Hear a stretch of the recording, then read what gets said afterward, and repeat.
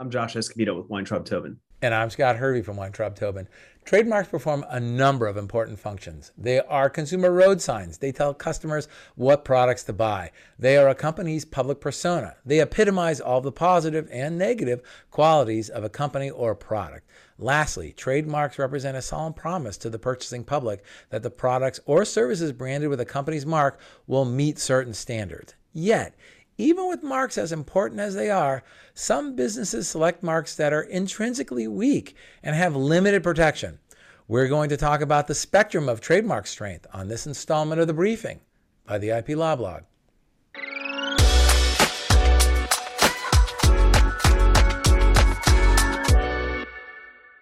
Trademarks can be one of the most valuable assets a company can own. Trademarks generate brand equity based on the amount a consumer will pay for a branded product as compared to a non-branded product. For some companies, brand equity can make up a substantial portion of its value. In business, branding comes as second nature. In order to survive in a competitive environment, a business must separate itself and its product from the pack and summarize these differences in a concise and succinct manner. This is even more important for emerging companies who are new to the field and in competition against established businesses with market share. Given the important functions of trademarks, it's imperative that an emerging company identify its marks, analyze whether the marks are strong or weak, and then protect the stronger marks from infringement or being diluted and from being generic due to public misuse. For the most part, a trademark can be anything. According to the Lanham Act, the federal law that deals with trademark issues, a trademark can be a word, a saying, or a logo. A trademark can even consist of a sound. Think Intel, color, pink for Corningware fiberglass insulation, or a smell. As long as the proposed mark meets the essential purpose of functioning as a trademark, that is, it serves to identify the manufacturer of the goods or provider of the services, it can properly be categorized as a trademark. The proposed mark must mentally trigger an association between the mark owner and the goods or services bearing the mark. Otherwise, it is not a trademark. And while it's true that a trademark can be anything, not everything can or should be a trademark. That's right, Scott. There are certain marks that will be denied protection as a trademark.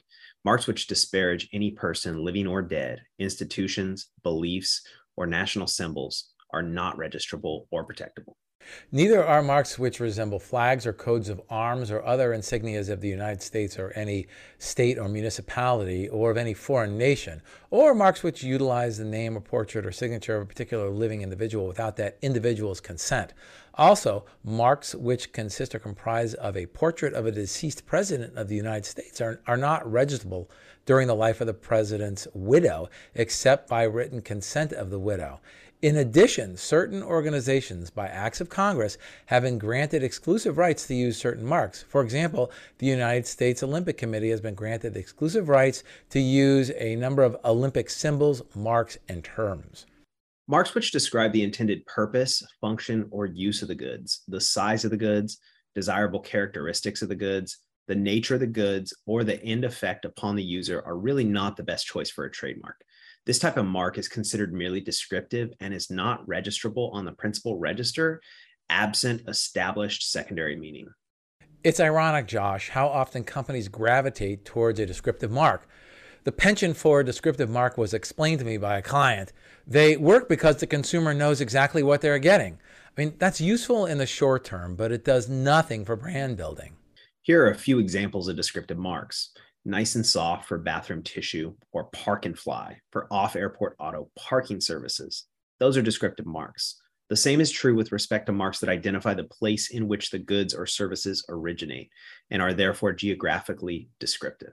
The major reason for not protecting marks that are merely descriptive is to prevent the owner from the mark from inhibiting competition in the sale of the particular good and to maintain freedom of the public to use language which naturally describe the goods or services, thus avoiding the possibility of harassing infringement suits by the registrant against others who use the mark when advertising or describing their own product. Marks that are merely self-laudatory and descriptive of the alleged merit of a product are regarded as being descriptive as well. Laudation does not per se prevent a slogan or mark from being registrable. Like other descriptive marks, a mark is self-laudatory but may be registrable upon establishing secondary meaning. However, courts have refused registration, even on the supplemental register, of marks that are so highly laudatory and descriptive of the alleged product that they are incapable of functioning as a trademark. One step up from a descriptive mark, but miles away as far as protectability goes, are suggestive marks. Suggestive marks are registrable on the principal register without proof of secondary meaning. Suggestive marks are those which, while not really descriptive of the product's qualities, nevertheless suggest some sort of benefit or property of the product. An example involves Roach Motel for insect traps, in which this mark was enforced against an infringer using Roach Inn. The court explained as follows. We do not find the mark Roach Motel to be merely descriptive. While roaches may live in some motels against the will of the owners, motels are surely not built for roaches to live in. Hence, the mark is fanciful on conception. Indeed, its very incongruity is what catches one's attention. The determination of whether a mark is merely descriptive and therefore not registrable absent evidence of secondary meaning or suggestive has always been a challenging task. The Trademark Trial and Appeal Board, the quasi-judicial body responsible for adjudicating issues which arise concerning the registration of a trademark, has opined that there is, quote, a thin line of demarcation involved in making a determination as to whether a term or slogan is suggestive or merely descriptive, and, apropos, thereto, when a term stops suggesting and begins to describe the goods in connection with which it is used, it is, at times, a difficult question to resolve. I've used that sentence before in my trademark opinions to my clients. Hearing you say it out loud, Josh, that's the longest sentence I think I've ever heard. The board suggested that in determining whether a mark has crossed the threshold from suggestiveness to descriptiveness, the following factors should be analyzed. 1, is the mark used in a trademark sense and not in a descriptive manner to describe the goods? 2, is the mark an expression that would be or is commonly used to describe the goods? 3, does the mark possess some degree of ingenuity in its phraseology? 4, does the mark say something at least a little different from what might be expected from a product, or say expected things in an unexpected way? Or 5, does the mark possess more than a single meaning, namely a double entendre, which imparts to it a degree of ingenuity and successfully masks or somewhat obscures the intended commercial message? The strongest marks are those which are coined words, having no intrinsic meaning, or arbitrary words, which, although they might exist as words in the English language, have no conceivable rational connection to the product. For example, Yahoo or Google.